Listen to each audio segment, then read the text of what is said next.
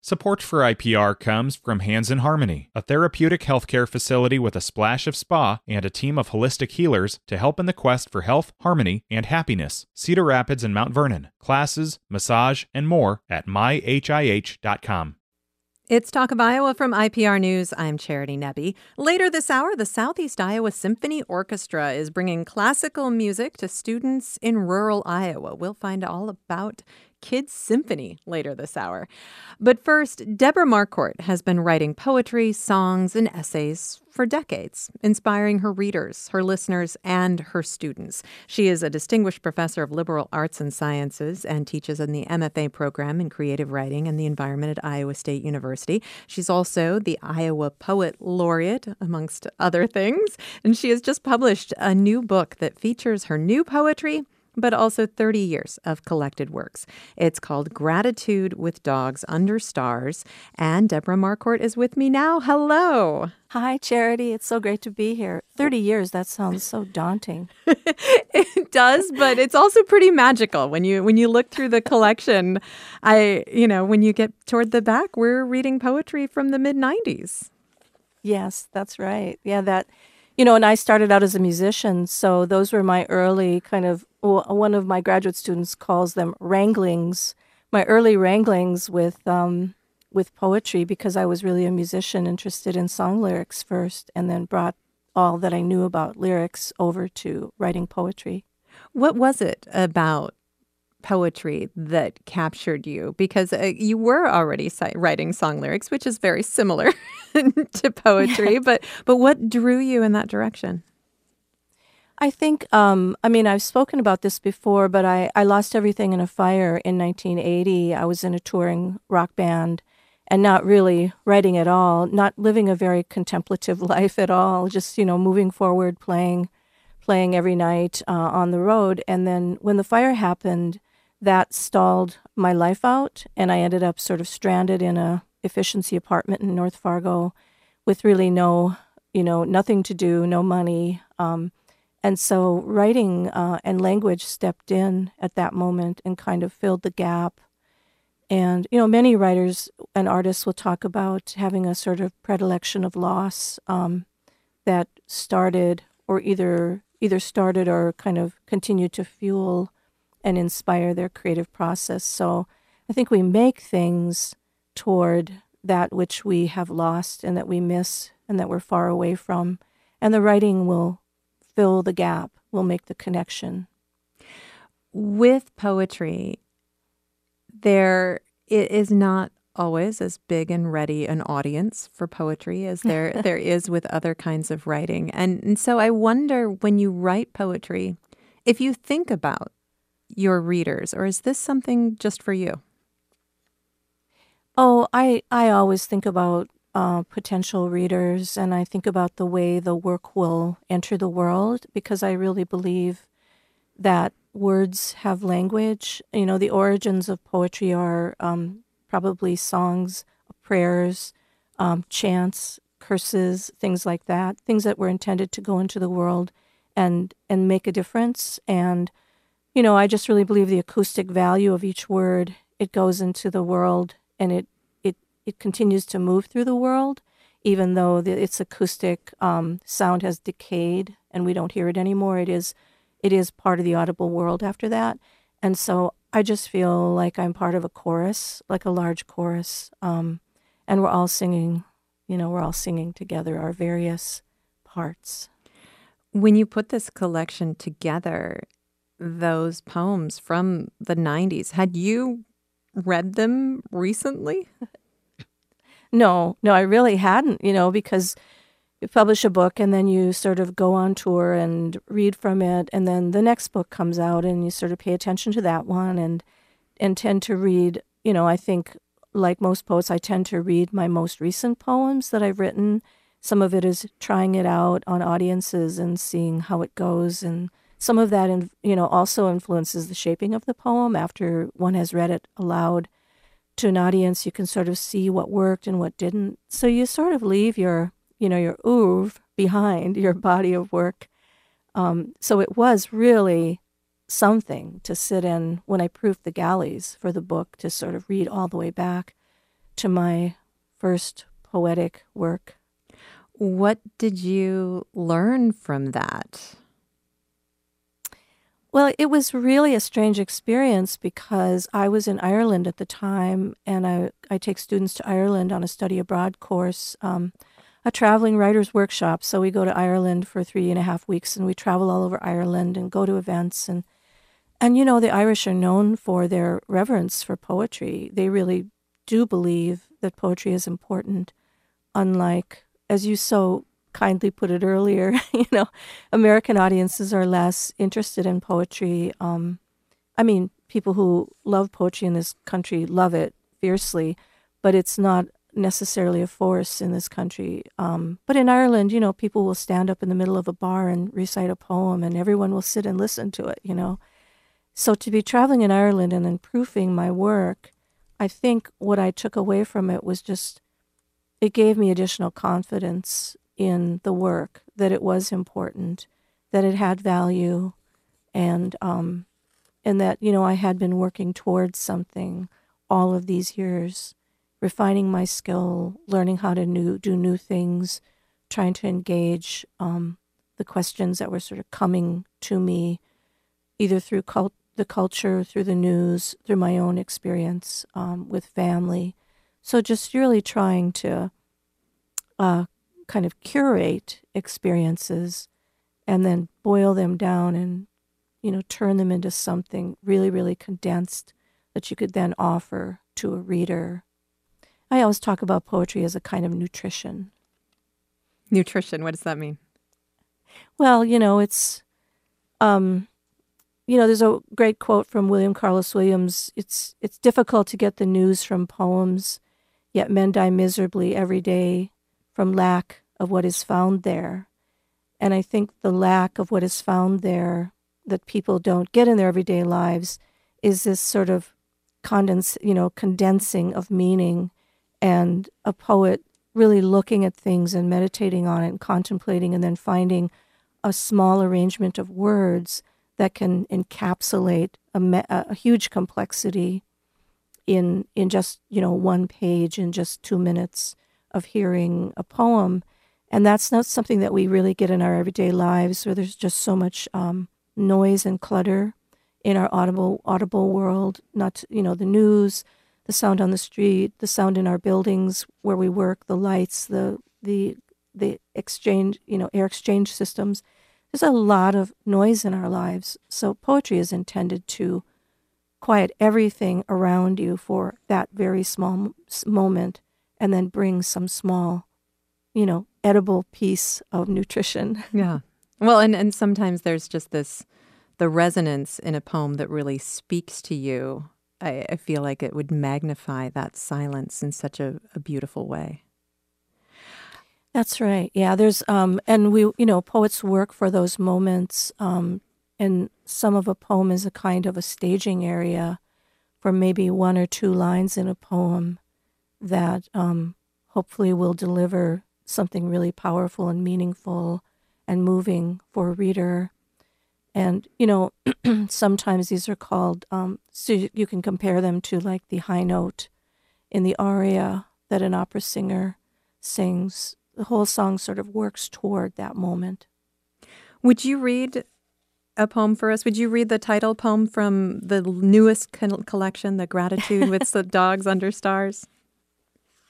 Yeah, well, I would. I'd love to. Thank you so much. And, a lot of these poems in the sort of quote-unquote new part of the book, which is about 21 new poems, they were written when I lived along a creek in the southwestern part of Ames, and this creek was a throughway for all kinds of critters, and so it was an entertaining place. And my dogs are a big part of my life during this period of my life. So this is basically, one night when they had to go to the bathroom in the middle of the night, and begrudgingly I took them out and then had this experience. Gratitude with Dogs Under Stars. Bless this night. Bless the small bladders of dogs, urgent under moonlight. Bless Raccoon and her brothers, those masked 3 a.m. bandits who lowered themselves on branches of viburnum, with eerie five-fingered hands into the dumpster, who scavenged melon rinds, burger wrappers, tossed oily tuna cans to pavement with a chime that pricked the ears of my sleeping Lhasa Apsos. Those litter mates, bred to guard monasteries, who have warned me awake, bless their low ruff and whine, and bless the scramble for boots, coats, leashes, propelled into this obsidian night under indigo skies, crisp exhale puffed into clouds. Above us, velvety stillness, Sirius, a twinkling beacon in a stippled southern sky. Castor and Pollux, those star twins, throwing their geminid tracers. Scattershot pinpricks of radiance into darkness. Above us, this after-image of ancient supernovas, billions of years old, violent light moving toward us. Let us witness their brilliance going. From this blessed place on earth, we fortunate mortals on the ground, living amongst terrestrials, who sniff and paw the dirt, who kick back their legs and growl at the darkness, while above us, so much deadly light to wish upon. That is Gratitude with Dogs Under Stars by Debra Marquart, also the title of her latest book. And Deb, I hope you can acknowledge how much, I guess, just patience or self-control I'm exercising here to not do the whole interview about all of the wonderful things that our dog companions give us. But it's such a beautiful poem about a moment where you were fully present, and then you take us with you and make us fully present in that moment. It is really, really beautiful. So thank you so much for that. Oh, thank you so much, Charity. Well, it is a moment of, I'm sort of grumbling and angry about being woken up in the middle of the night, and then sort of the cosmos open to me. We're going to take a short break. We'll be back in just a moment. I'm talking with Debra Marquart. Her new book is Gratitude with Dogs Under Stars, New and Collected Poems, and we'll hear a little more poetry in a moment. Debra Marquart is also a distinguished professor of liberal arts and sciences at Iowa State University and our state poet laureate. More in a moment. This is Talk of Iowa from IPR News. Support for IPR comes from Hands in Harmony, a therapeutic healthcare facility with a splash of spa and a team of holistic healers to help in the quest for health, harmony, and happiness. Cedar Rapids and Mount Vernon. Classes, massage, and more at myhih.com. Support for IPR comes from the Healing Room at Upstream Functional Medicine, offering medical spa services that support the body's natural ability to detoxify from environmental challenges. Learn more about the Healing Room at upstreamfm.com. It's Talk of Iowa from IPR News. I'm Charity Nebbe. Coming up in just about 15 minutes, we will find out about Kids Symphony. It is the Southeast Iowa Symphony Orchestra's outreach program for students in rural Iowa. They've got a lot of concerts in rural Iowa coming up on Saturday and Sunday. We'll find out more. With me right now is Debra Marquart. She is a distinguished professor of liberal arts and sciences and teaches in the MFA program in creative writing and the environment at Iowa State University. She is the Iowa Poet Laureate, and she's just published a new book that features some new poetry and also 30 years of collected works. It's called Gratitude with Dogs Under Stars. And Deb, before we get too far along, I would love for you to read another poem, because that title poem is so beautiful, but that's not entirely emblematic of the kind of poetry that you write. You have a lot of different kinds of poems, and I would love for you to read one called Pre-Existing Conditions, which has a very different tone. Yes, I wrote this poem in kind of an important political moment when the debate about the Affordable Health Care Act was moving through the Congress, and my sister died quite suddenly at the age of 58 around this time. And so these two things came together, and it has an epigraph, Pre-Existing Conditions. The poem has an epigraph from Sister Simone Campbell, who addressed the Assembly of the Democratic National Convention in 2012. And she said, I am my sister's keeper. 3 weeks ago, my sister went on her lunch break and turned right for home rather than left for the clinic, where she might have been forced to admit to the doctor that the pain in her left arm was something more than the chronic ache in her left shoulder from the ladder fall while cleaning last year. Instead, she went home for soup, which is where my brother found her the next morning, seated at the kitchen counter with her head resting in her arms, as if she'd only fallen asleep after her boss reported she hadn't come to work. She rose each day at 5 a.m. to bake muffins and fresh bread, to make the potato salad and rotisserie chickens that stock the coolers and shelves for the convenience of people who don't have time to cook. Too young for Medicare, at 58, she earned an hourly wage that held her just above the poverty line, just enough to disqualify her for Medicaid. I see now how she fell between the cracks.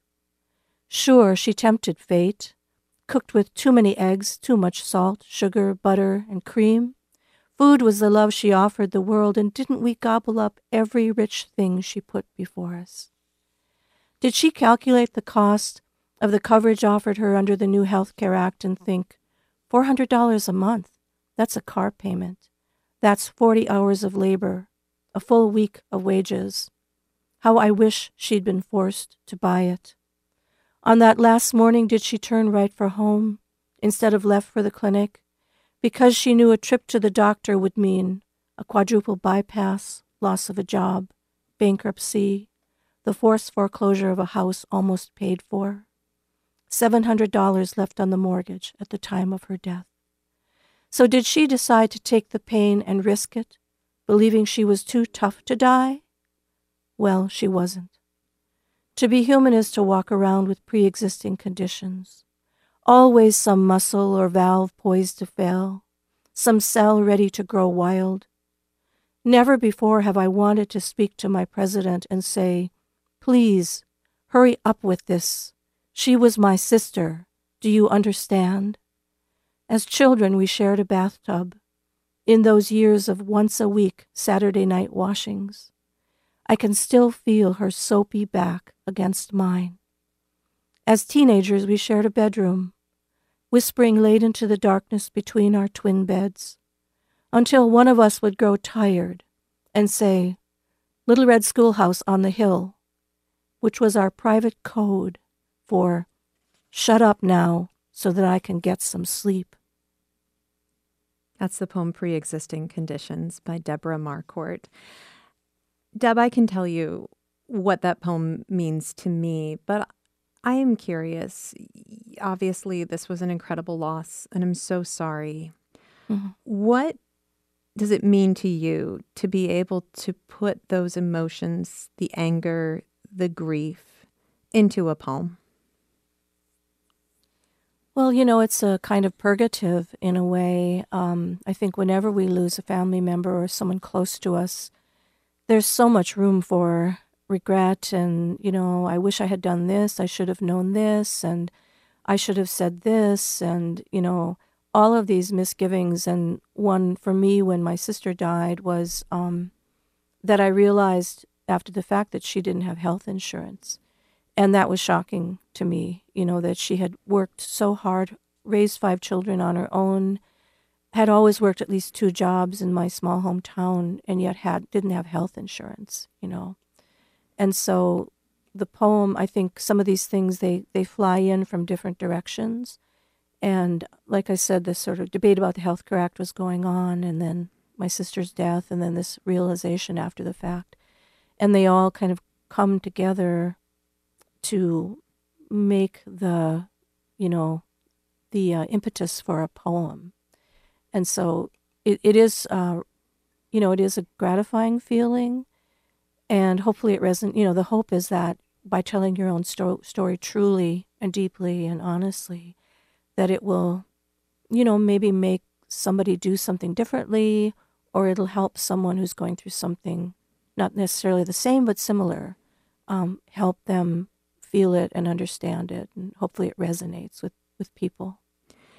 You have been the Iowa Poet Laureate. Is it 4 years now? 2019. Yeah. Okay. Uh-huh. Yeah. So, of course, you became Iowa Poet Laureate right before the pandemic shut down every event ever and canceled a lot of the plans that you have had. But so tell me, looking back on the last 4 years, what do you feel you've been able to do as Iowa's Poet Laureate? Oh, I don't know if I've been able to do anything, too dramatic, but what I've really tried to do was go into all the corners of the state. When invited and when not invited, I might be really rude and contact someone and say, "Do you want me to come to your library? Do you want me to come to your school?" And people have been really generous and opened up their facilities, and I have to say, teachers have so much trouble fitting a guest lecture into their classrooms. That's been the hardest piece, is just finding time to work my way into a class, which I always thought was very important, because I always imagine what it'd be like if I'd had a live poet come into my class, growing up in my small hometown. So I'm trying to take poems and literary art to parts of the state that maybe don't have as much of it. Some of the bigger cities and the college towns, we have a lot of this, but that's what I've tried to do, and support other poets around the state, and just lift up the art form. For a woman who already has at least 3, maybe more, 4, 5 jobs, what has that been like? I mean, that sounds incredibly meaningful, but also time-consuming. Yeah, it has been. I mean, sometimes I just throw my dogs in the car and they ride along with me, and then we ride home after the event. But I think, the real gift of it is just making contact with so many people around the state, and this state is just full of like brilliant, creative, enthusiastic people, who are doing amazing things in their hometown to try to create culture and arts. I just spent the weekend in Perry, Iowa, this wonderful town, with the Art on the Prairie conference. And this is the way that you find like-minded people, by going to these events. And often I'll do an event at a library and people walk in and say, "Oh, I didn't know you were interested in poetry," And so people within communities are finding each other and hopefully creating writing groups so they can continue to support their creativity. Right now, the nomination process for the next Poet Laureate of Iowa is going on. Are you engaged in that process? Yes, I'm part of it, and we're really looking forward to passing the baton. We originally hoped that the laureate position would move more quickly from one laureate to another, so more people could, take it on and we'd have greater representation. And so it's exciting to see a new pool of poets who are part of that, have been nominated into the pool. And so we're in the middle of the process right now of reviewing the materials. And then I'm sure you probably know how it works, Charity, but, this committee basically whittles it down to 3 people. And then those 3 nominees go to the governor, and then the governor makes the final decision. It seemed very natural to me when you were named Iowa Poet Laureate, Deb, so I didn't question it at all. But do you know how you were chosen? Why you were selected? Well, I think I've just hung around so long. I don't think that's and keep writing books. Yeah, but the thing is, I really am a North Dakota poet. I mean, I really write mostly about North Dakota, and I was excited that more recently in my last book, I have written some Iowa poems, and then in my last book of prose, The Night We Landed on the Moon, I've got some Iowa essays. So I feel like I earned my, I got my street cred in Iowa. But I think I was on the list, before. It's a pretty, I think they try to pull in a lot of names. And so it's likely that people on the list have been on the list before. And, they sort of move through the process. And hopefully we're looking for someone who's, inspiring and wants to go out and really engage with the community and kind of keep the oil, the light fire of poetry burning. So if people are listening right now, they can actually nominate people for Iowa Poet Laureate, right? I think the formal nomination I just clicked on the page. You're right. It has passed. November 1st. Yeah. Jenny Kniebly from Iowa Arts Council and Heather Plukar from Humanities Iowa, because the laureate sort of rests on those two institutions. And so they would be able to, one of them would be able to answer if it's still possible to put a name in. But, hopefully we get a good, vibrant pool of people to consider. Now, as I said, you already have 3 or 4 or 5 jobs, so it feels unfair to ask you this question. But what is next? I know you've got a couple of really big projects that you're working on. Yeah, I feel like my most important work is kind of in front of me. And, every time you write a piece, you learn something. And then the next piece that you write, you can use those techniques and you develop sort of a range of skills. So I'm working on this book called Leave It in the Ground, which is about the oil boom in my home state of North Dakota. But it's also about oil extraction and dependency on fossil fuels in general. And it's taking a lot of time and research I realize to say leave it in the ground is on the surface, a very naive statement, because the very idea of economy, was created around oil. Oil is the currency that drives our economies. So I've done a lot of research to try to justify saying leave it in the ground and saying sort of why it's necessary in our time and important. And so that's one book I'm working on. And then that's the other one going to be a book-length lyric poem.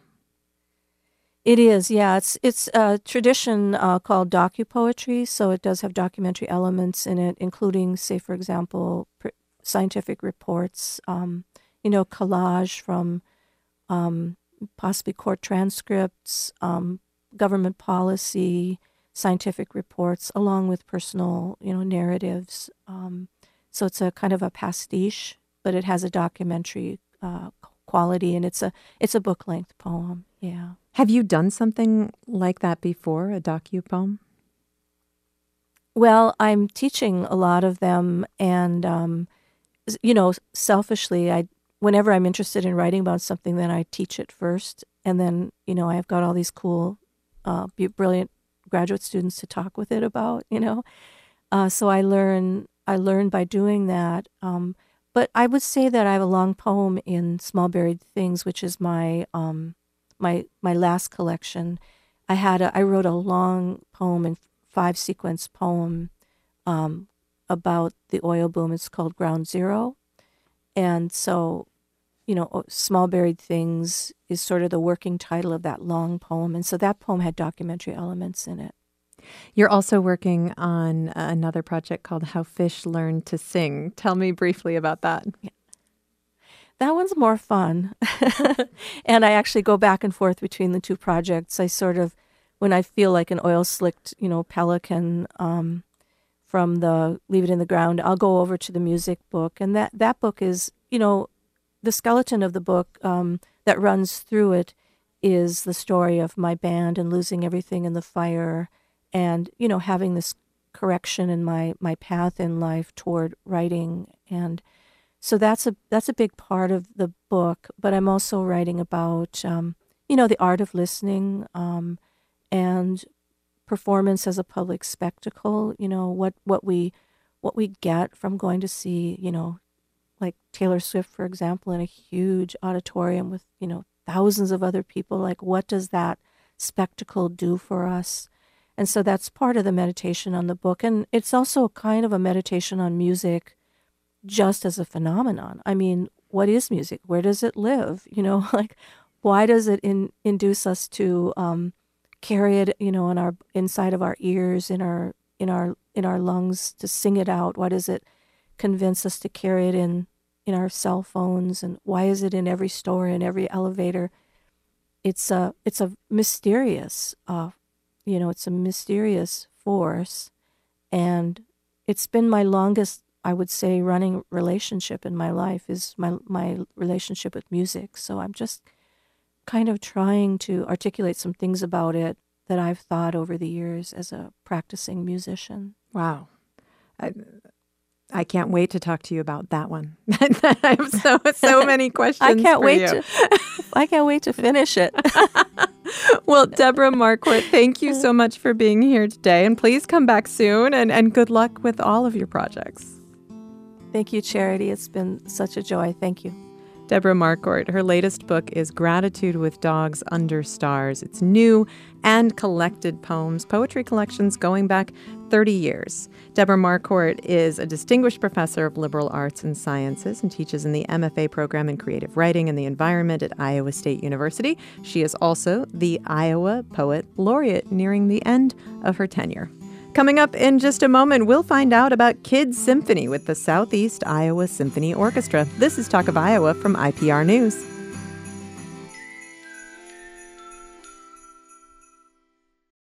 Support for IPR comes from the Healing Room at Upstream Functional Medicine, offering medical spa services that support the body's natural ability to detoxify from environmental challenges. Learn more about the Healing Room at upstreamfm.com.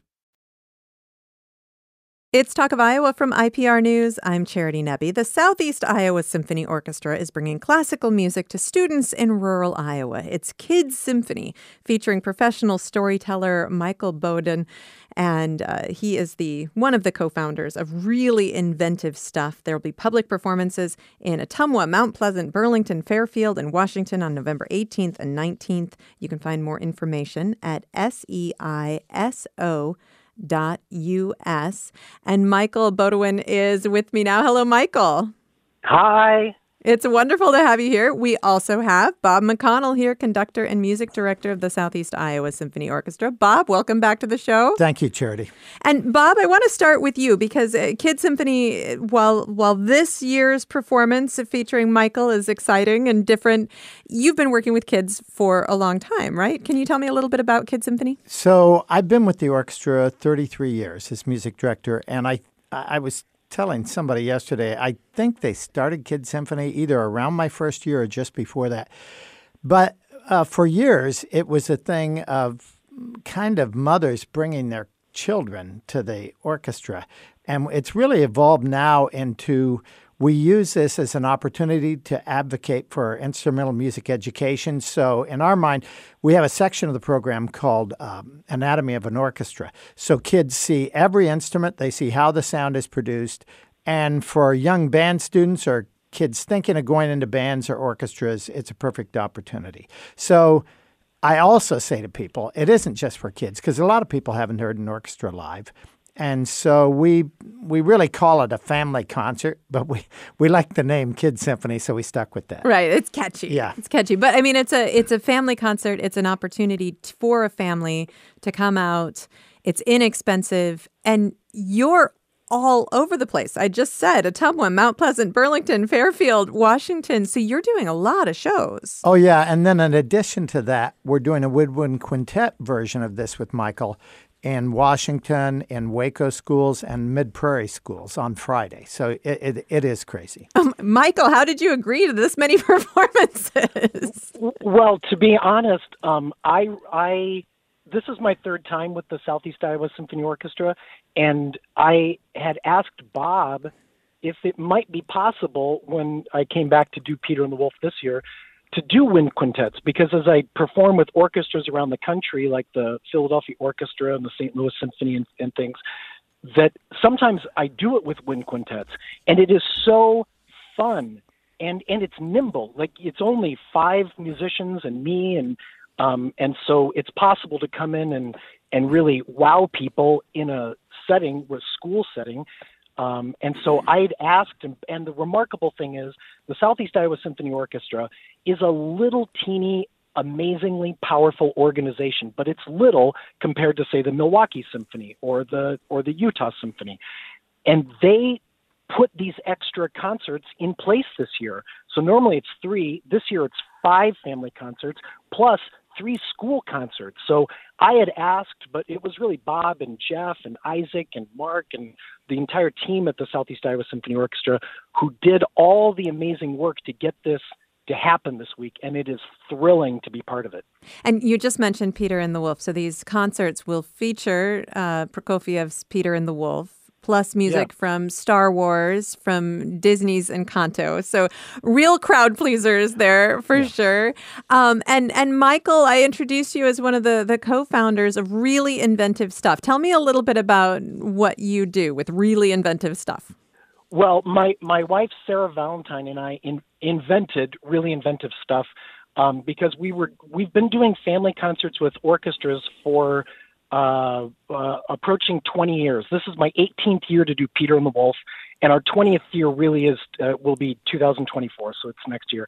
But we started doing things with orchestras like Peter and the Wolf, Babar the Elephant, Tubby the Tuba, the Young Person's Guide, the Toy Symphony, and we were drawn to perform in a way that we just found inspiring and fun, which is kind of vaudeville inspired, using suitcases and coat racks and straw boaters and a bow tie and that kind of Charlie Chaplin, Buster Keaton, slightly inspired aesthetic. Bill Irwin is somebody people know from like Elmo's World on Sesame Street, has that same, a similar aesthetic. And so we started doing that, and we just enjoy doing it. And if you enjoy doing it, the audience also enjoys it because you're in the presence of just people having fun, and then the audience is having fun. And I think that may be one ingredient, but the other ingredient is that everything that we do in service of using like a feather duster for the duck or using a coat rack for the tree is all in service of allowing the audience to experience the music that Sergei Prokofiev wrote or Francis Poulenc wrote for the story Babar. So our storytelling is really part of the audience's in to enjoy what Mr. Prokofiev wrote, for example. And I think that is where our chief success lays, because we want people to love the music, and we're just there as a fun way for people to experience it and hear it, things like that. Well, I can imagine. I mean, we were talking about introducing kids to the instruments, to seeing a live orchestra. Michael, I can imagine having these visual elements also is a way to sort of build the muscles to music listening, because just sitting and watching musicians perform can be really wonderful. But for kids, that doesn't necessarily feel like a full experience because that's not what they're used to. All right, here's a very short, and this is a true story. The first time we did Peter and the Wolf was 2005, and we Sarah and I designed it. We had suitcases, and I did all these things. This grandmotherly woman came up at the end of the concert, within a minute after the end of the concert, and said, "I don't think that's what children want. That is very abstract." And Sarah and I were kind of gobsmacked. We were like, oh my gosh, this is the first reaction we had for this thing we invented. And then she walked away, and then literally, this is the absolute truth. 45 seconds later, a dad and his little girl come up, and the dad says, "We want to know if the duck is okay." And so Sarah and I looked at each other, and in this production, the wolf is a suitcase. So I opened up the suitcase and took out a feather duster and showed the dad and the little girl this feather duster, and the dad goes, "See, the duck is all right." And Sarah and I thought, we have done exactly the right thing, and it really happened. Because if you think about it, Sergei Prokofiev did the same thing.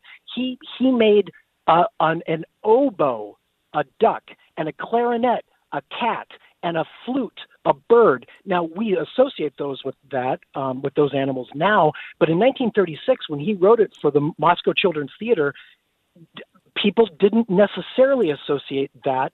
And now they do, and it's all because Sergei Prokofiev loved children, he loved families, and he made something that every family program you can possibly think of stands on the shoulders of Peter and the Wolf. It is the most iconic thing. It is the most beautiful thing. And, you know, the woman that you had before, the Debra Marquart, she was talking about her relationship with music, and I can echo the same thing, and I bet Bob can too.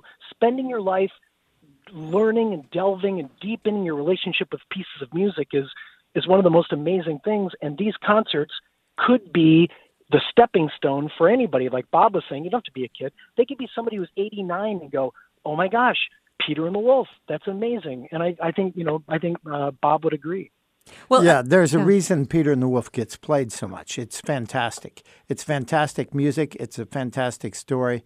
And that's why I tell people it's played a lot because it's great and it's the best. Well, and it's accessible in multiple ways. It's not just a story that captures your imagination, but it does give you a relationship to the instruments that you don't necessarily have if they're all playing together at the same time. But I want to ask both of you, because here are two men who work in classical music. And Bob, I'll let you go first. When did you make that connection? What made you fall in love? Yeah, I watched the Leonard Bernstein young person's concerts, or whatever they called them at that time. That's how I chose to play oboe. And I do want to pick a bone with Michael, because people have always associated the oboe with the duck, even before Peter and the Wolf. Yeah, I can assure you of that.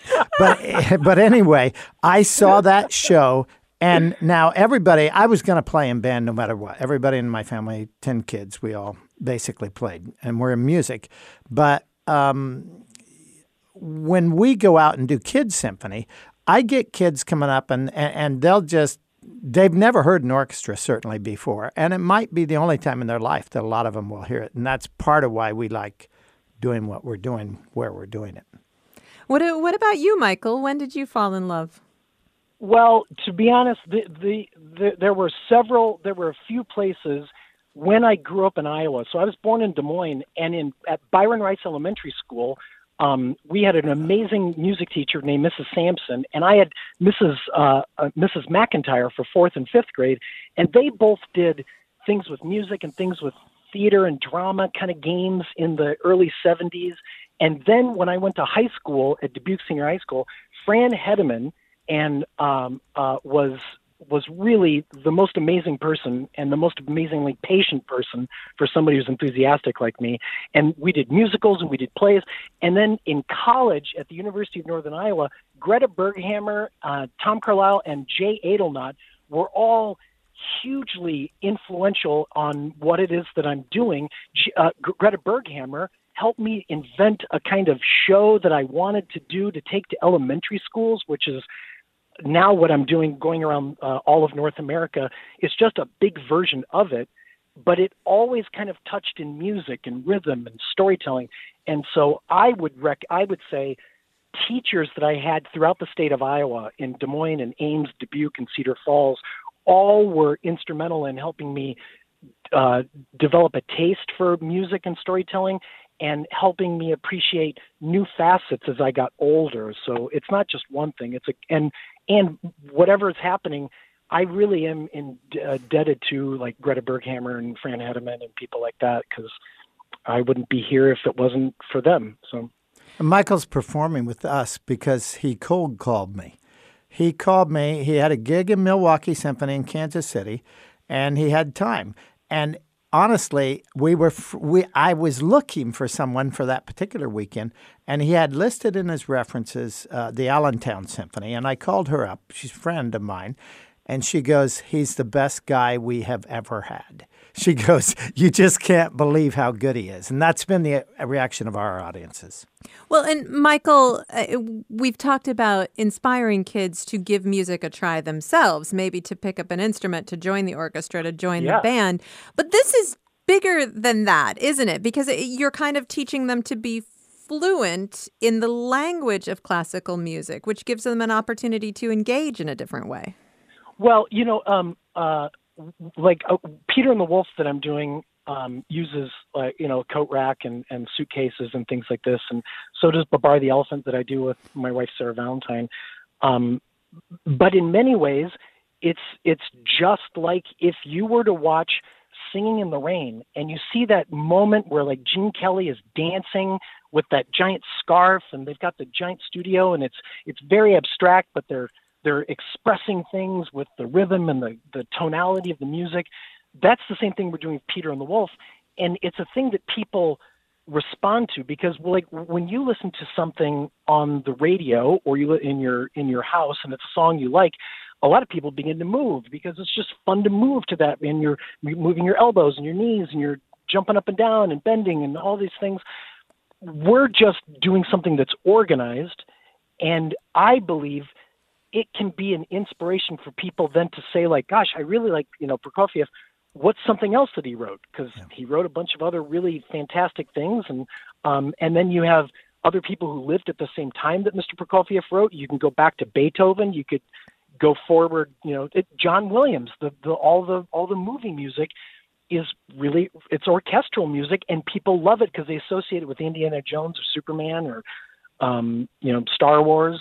But if you sit and listen to it, it's also its own thing. And so I'm hoping that people will make that kind of connection from loving movie music or music they hear on the radio with something that uses violins and cellos and oboes and talented conductors like Bob to further their quest in their life to have delicious, yummy experiences with all sorts of creativity.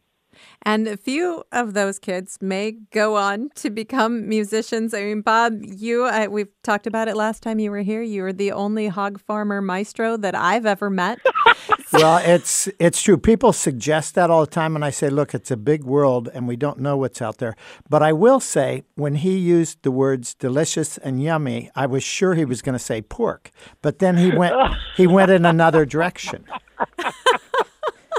Well, these concerts are coming up this weekend. So you're going to do a bunch of school shows, and then you've got concerts. I mentioned it before. I'll say it again because this is kind of crazy. Ottumwa, Mount Pleasant, Burlington, Fairfield, and Washington on November 18th and 19th. You can find out information about the performances at seiso.us. And Bob, this is an important part of your mission to make sure that you're bringing music to people instead of creating this barrier where people have to come to you. Yeah, it really is. I mean, one of the things that people, when I initially got hired, I told the board, I'm not going to just go out and play. We're going to talk, and we're going to try to connect more than I experience when I go to a concert.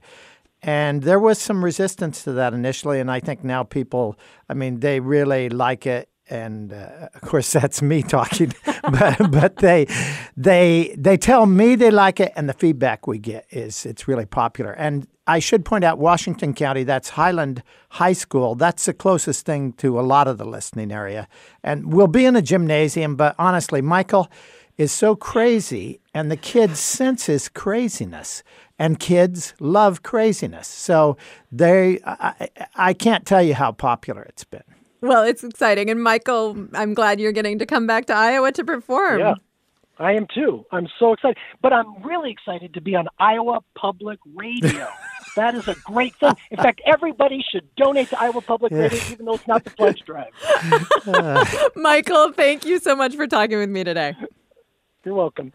Michael Bodewin is one of the co-founders of Really Inventive Stuff. He is a professional storyteller, and he'll be performing with the Southeast Iowa Symphony Orchestra with their Kid Symphony coming up November 18th and 19th. A lot of performances. You can find out all about it at seiso.us. And Bob McConnell, thank you so much for being here. Thank you, Charity. We really appreciate it. Bob McConnell is the conductor and music director of the Southeast Iowa Symphony Orchestra. Talk of Iowa is a production of IPR News. Our producers are Caitlin Troutman, Danny Gear, and Samantha McIntosh. We had assistance today from Steve Cooper. I'm Charity Nebbe.